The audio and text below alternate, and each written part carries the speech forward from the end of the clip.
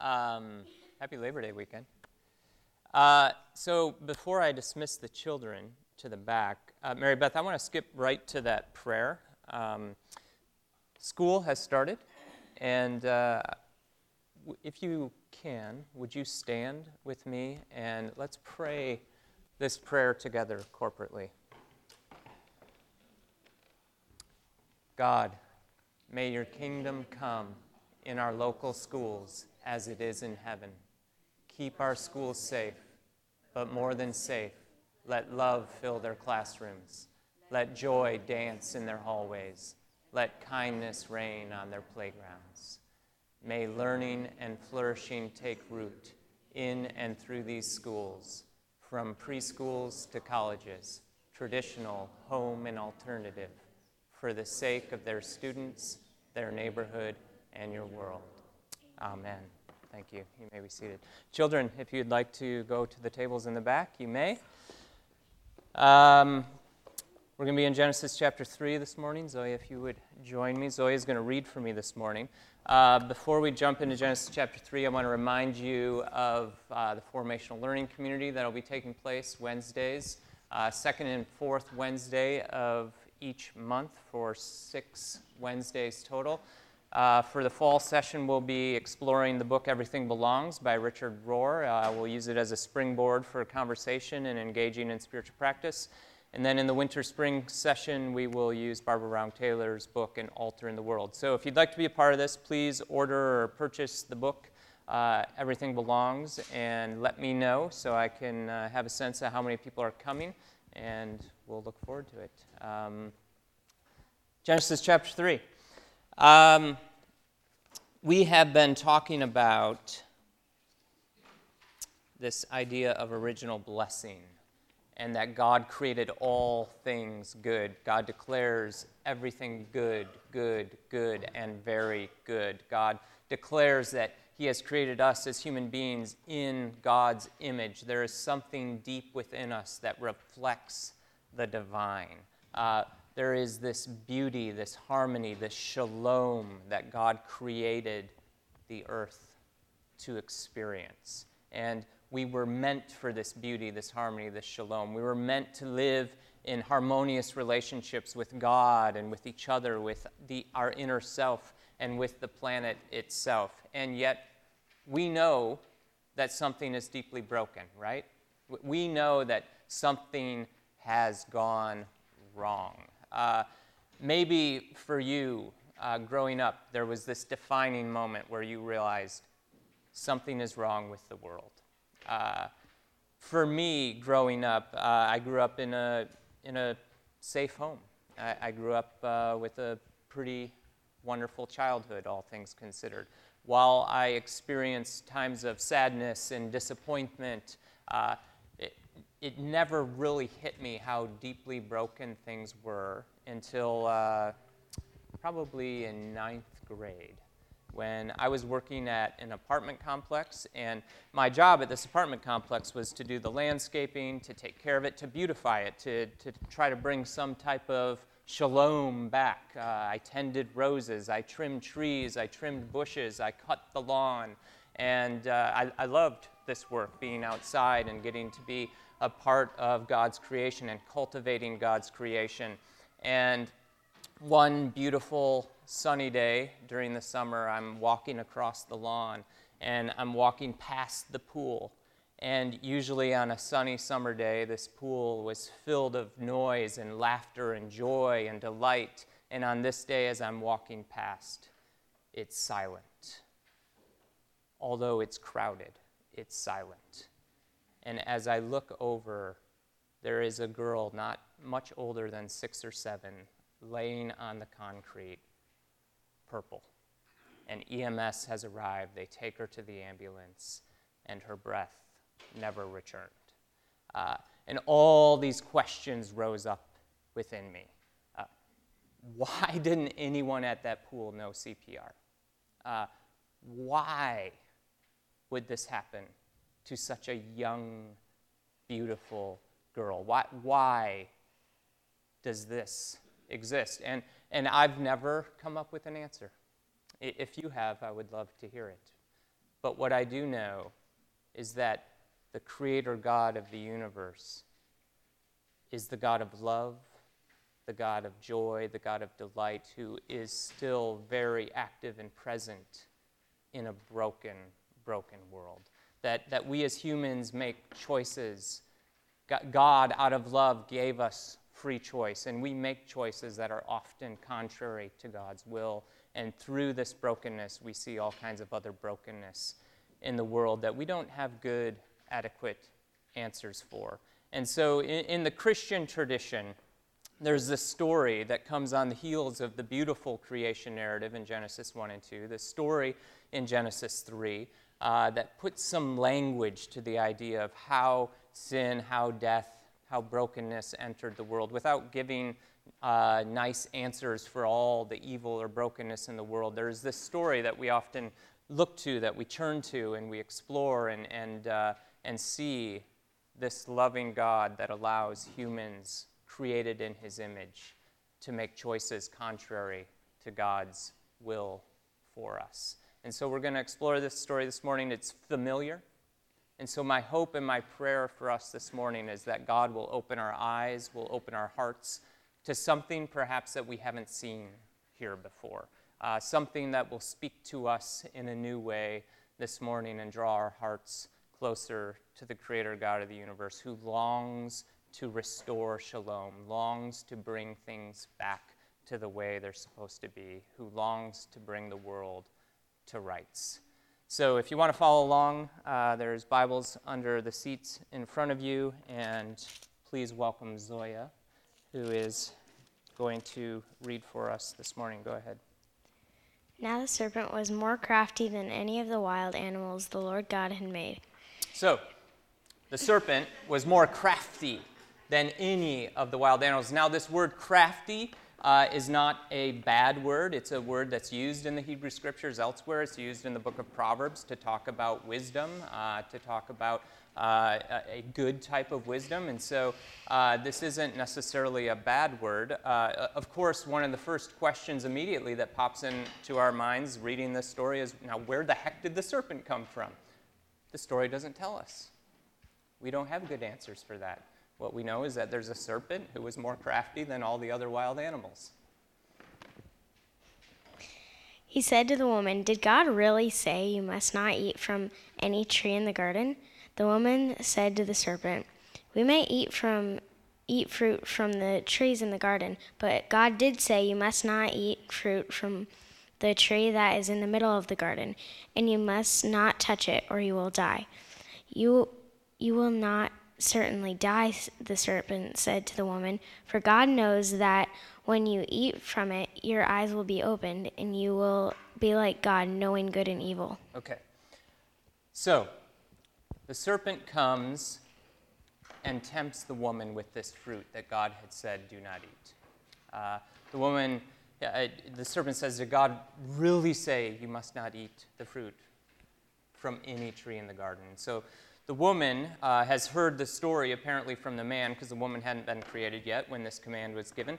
And she says, we're not supposed to eat the fruit from this tree, and we must not touch it. Now, God never said don't touch it, but it seems wise that if you're not supposed to eat it, you probably shouldn't tempt yourself by touching it either. So the serpent comes and tempts the woman.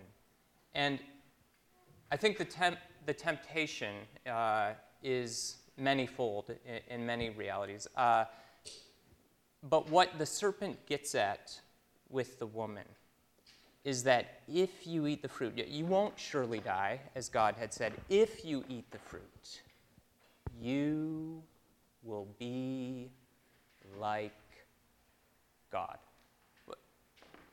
What did we talk about a few weeks ago? Genesis 1:26, that God created humans in his image and his likeness. And the serpent says, you will be like God. The woman and the man are already like God, created in God's image. But the serpent has a new twist on it. There's something that you're not like God, and that is knowing good and evil. If you eat from this fruit, You will be like God, knowing good and evil. Now, the question for me is, did God want these first humans to know about good and evil? Maybe, maybe not. My sense is probably. But I think God wants these first humans. He wants these humans to come to him and say, hey, the serpent came and said, if we eat from that fruit that you told us not to eat from, that we'll be like you, knowing good and evil. What's that about? The temptation from the serpent is to obtain a kind of knowledge from a source other than God, to grasp for something outside of God. The temptation from the serpent is God is holding out on you. And if you want to be like God, you need to obtain this knowledge outside of God. I think part of the temptation here is that the serpent is trying to convince these first humans that God is holding out on them. And so there's this kind of anxiety, this fear that arises in the first humans. God's holding out on us. That there is a situation they face. Do I grasp for something outside of God, or do I trust God and go to God and ask God? I believe the temptation remains the same for us today. That each and every day we face situations in our context where we are tempted to believe that God is holding out on us, that God's best interest is not always for us. We face a temptation that we can do it better, that we can obtain something outside of God. And this is part of the temptation that we face and that the first humans faced. When the woman saw that the fruit of the tree was good for food and pleasing to the eye, and also desirable for gaining wisdom, she took some and ate it. She also gave some to her husband, who was with her, and he ate it. Then the eyes of both of them were opened, and they realized that they were naked. So they sewed fig leaves together and made coverings for themselves. Okay. Notice how many times the eyes and sight is mentioned in these few verses. Verse 5, the serpent says, if you eat from it, your eyes will be opened. Verse 6, when the woman saw the fruit of the tree was good for food and pleasing to the eye, she took some and ate it. She also gave some to her husband who was with her. Then the eyes of both of them were opened, and they realized they were naked. The eye is the window to the soul. And the eyes here, the serpent says, your eyes will be opened. And he wasn't lying, was he? They ate the fruit, and their eyes were opened, knowing good from evil. But their eyes were opened to so much more. Their eyes were not opened in a healthy and good way, the way it could have been had they gone to God and asked of God, what is going on here? What's the deal with the fruit? What is good and evil? What is this knowledge that the serpent tempts us with? Instead, they grasp for this knowledge on their own. They have traded devotion to the Creator for self-devotion. They have traded this beautiful story God has written for them for a different kind of story. And their eyes are opened. And now they know good from evil. And they realized they were naked. So here's the thing. I don't think they just realized they were physically naked. I think they realized they were emotionally naked, spiritually naked, mentally naked, that they were vulnerable, that which they had freely shared with each other, that which they had freely shared with God, that which they had freely experienced within their inner being, all of it was exposed, and they now realized, oh my goodness, I am exposed. I am vulnerable. I am naked. And their first inclination is fear of that exposure, fear of that shame, and they attempt to cover it up. They cover it. They hide. They don't want anyone to see the true self. They don't want anyone to see what's really going on inside. They are afraid. Then the man and his wife heard the sound of the Lord God as he was walking in the garden in the cool of the day, and they hid from the Lord God among the trees of the garden. But the Lord God called to the man, "Where are you?" Okay. When God says, "Where are you?" do you think God didn't know where they were? I think this is a much deeper question than asking, "Where are you physically?" They're hiding. But they're not just hiding behind a bush somewhere. They are attempting to hide everything going on inside of them. And God, out of love, does not abandon them. God comes to them and says, "Where are you? Where's your heart? Where's your presence with me? Remember when we walked through the garden together and there was no hiding? We hid nothing from each other. Now, where are you? Where have you gone? Where is your heart? Where is your presence that we experience so intimately? Where are you?" He answered, "I heard you in the garden, and I was afraid because I was naked, so I hid." And he said, "Who told you that you were naked? Have you eaten from the tree that I commanded you not to eat from?"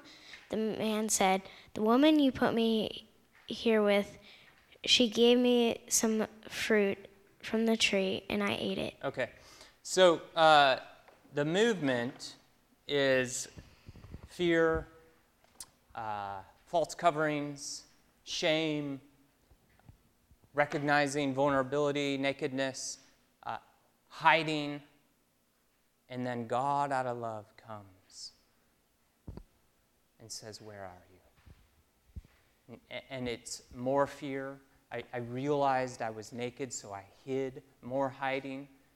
And God says, "Did you eat from the tree I told you not to eat from?" And now, out of fear and hiding, it shifts to what? Blame. It's not my fault. The woman that you put here. Man blames the woman and God. God comes to the man, comes to the woman, and comes to the man and offers him this opportunity to share openly, to be vulnerable, and share what happened. And the way the man chooses to share is by blaming. We never experience this in our house, do we? No one ever blames.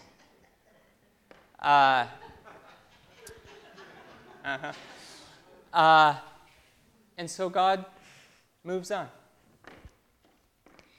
Then the Lord God said to the woman, "What is this you have done?"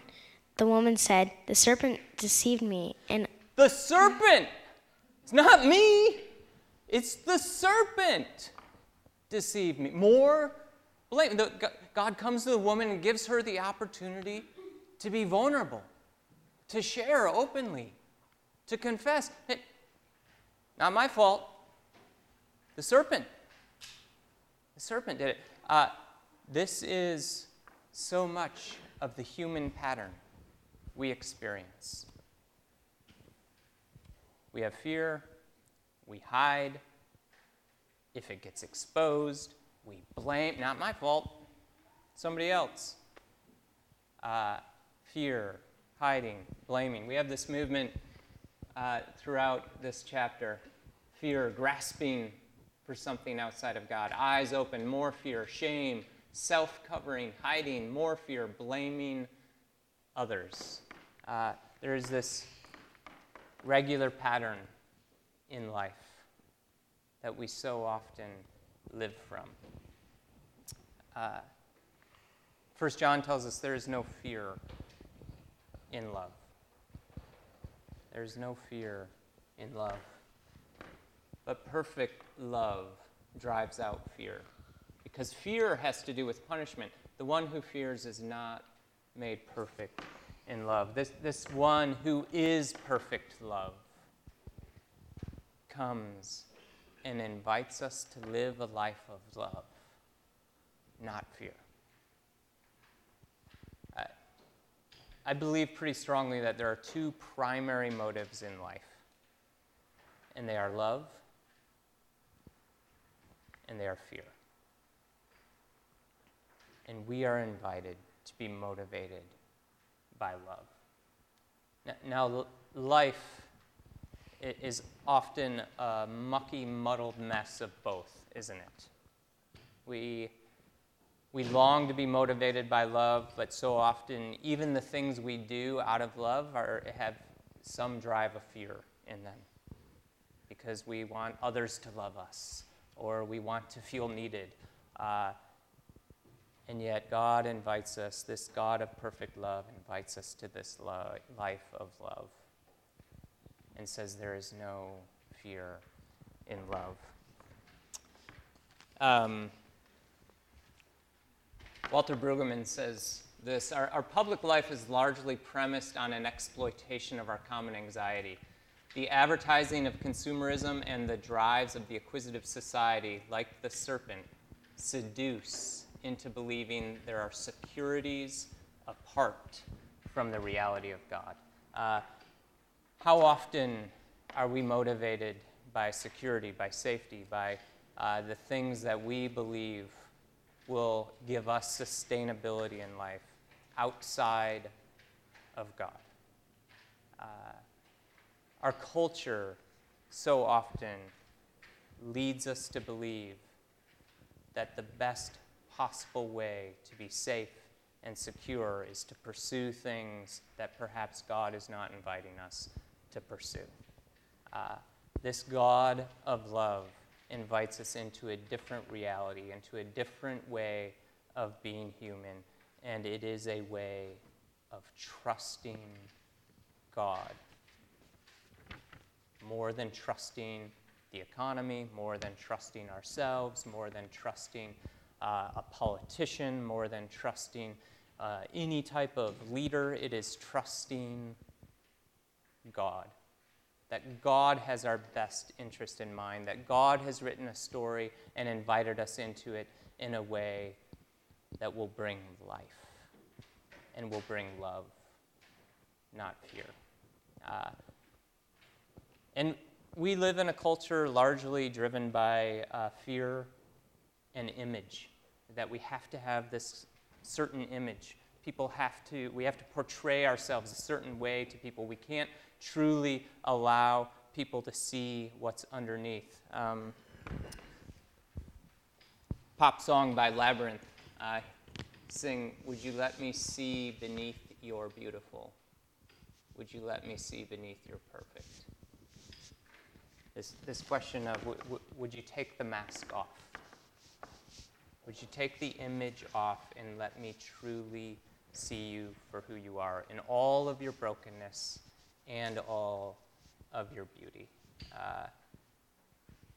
We are a broken, messed up people. I'm broken and messed up. And the invitation is to be okay with that, to recognize the brokenness and to long to live into the beauty, to allow God to lead us into the beautiful life of love we were created for, that we were created for so much more, and that we don't have to cover it up.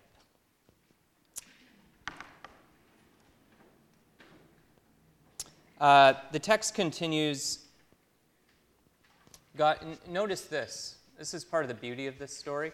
God comes to the man and gives the man the opportunity to be open and honest and vulnerable with him. God offers the same opportunity to the woman. God does not offer that opportunity to the serpent.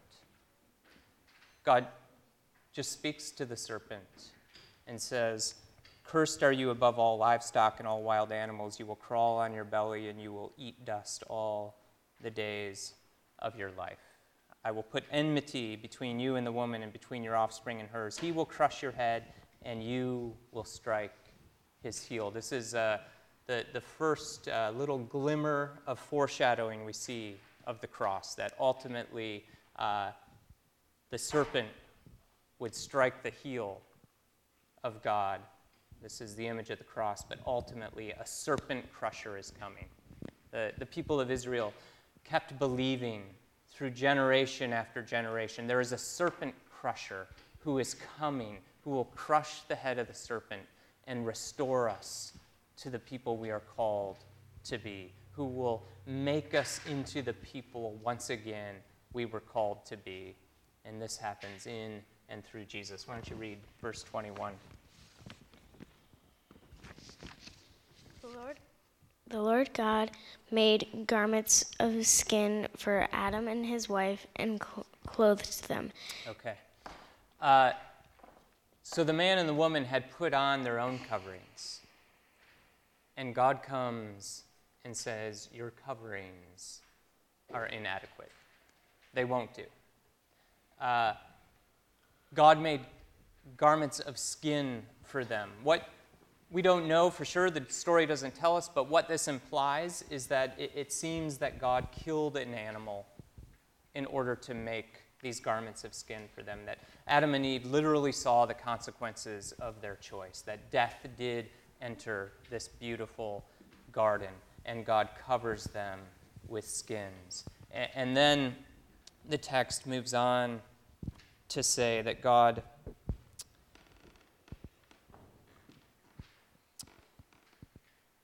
Adam and Eve had to leave the garden, and he placed a cherubim with a flaming sword flashing back and forth to guard the way to the tree of life. So we have this tree of the knowledge of good and evil, and we have this tree of life, and they were not forbidden to eat from the tree of life, but now God drives them out, and we often view this as a part of punishment and consequences for their sin, but this is actually an act of grace on God's part. God does not want them to eat from the tree of life and live forever in this fallen state. God drives them from the garden because God has a different plan now, and it is for this serpent crusher to come and offer true life and water so we will never thirst again. And so the people of Israel longed for this day when the serpent crusher would come and we would experience this true life. This story in Genesis 3 tells us of this first couple who grasped for something outside of God, and their eyes were opened. And when their eyes were opened, they saw fear, they saw shame, they saw death, they saw their own deep brokenness. Generations and generations later, the serpent crusher would come, and he would live this beautiful, perfect life of love and invite others into this way of love and grace and forgiveness and delight.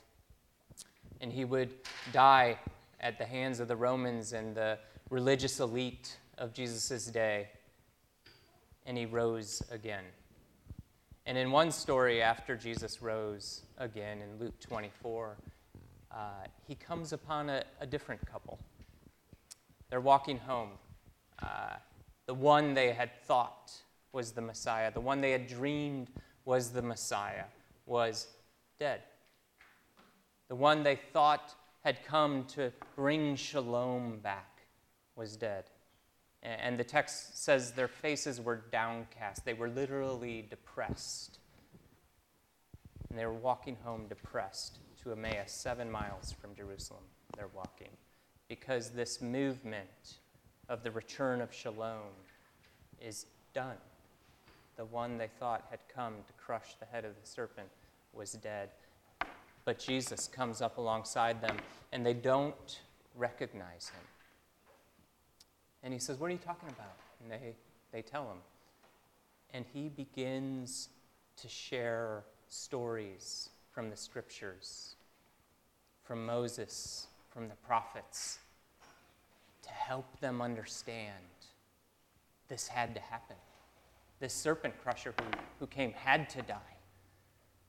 And they are just enthralled by what they hear, but they still don't recognize Jesus. And they arrive at their home and they invite Jesus to come in. And in first century Palestine, the role of a host would be to serve.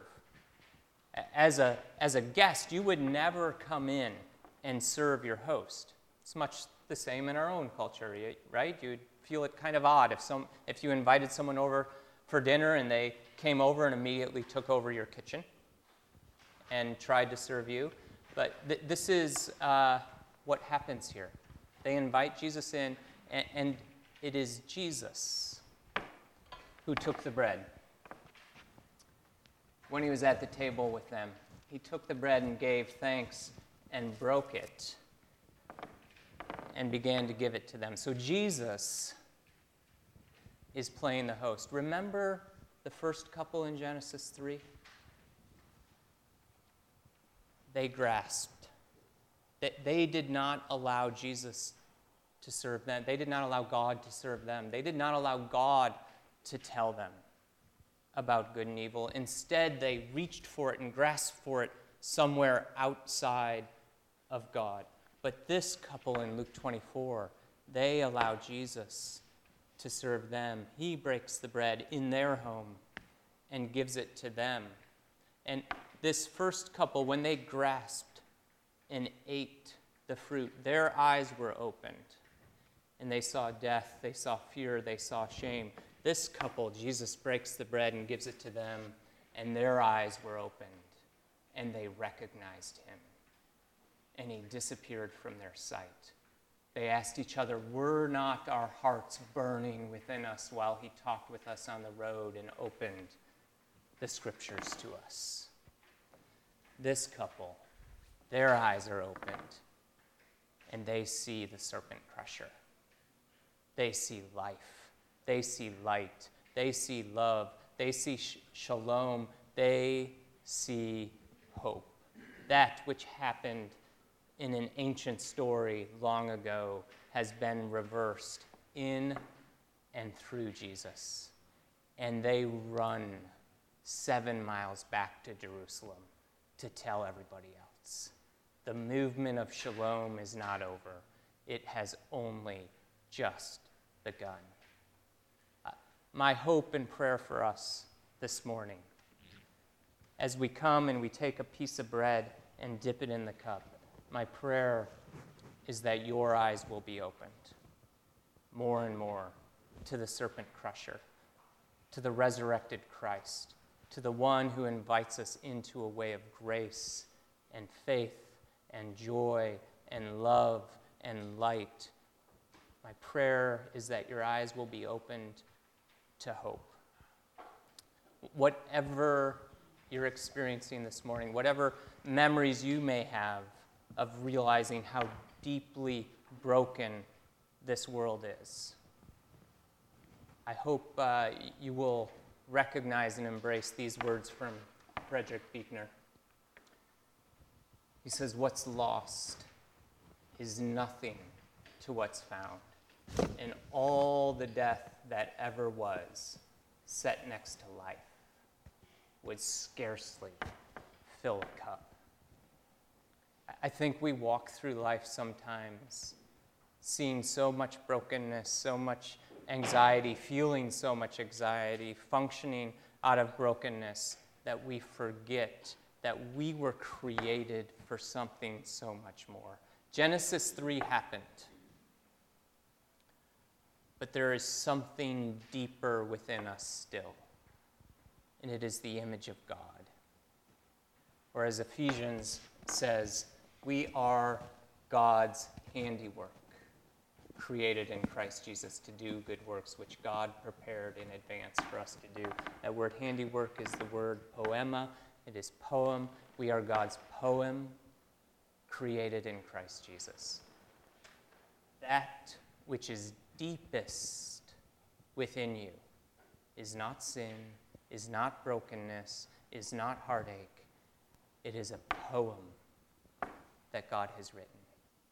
It is the image of God, which God has implanted within you.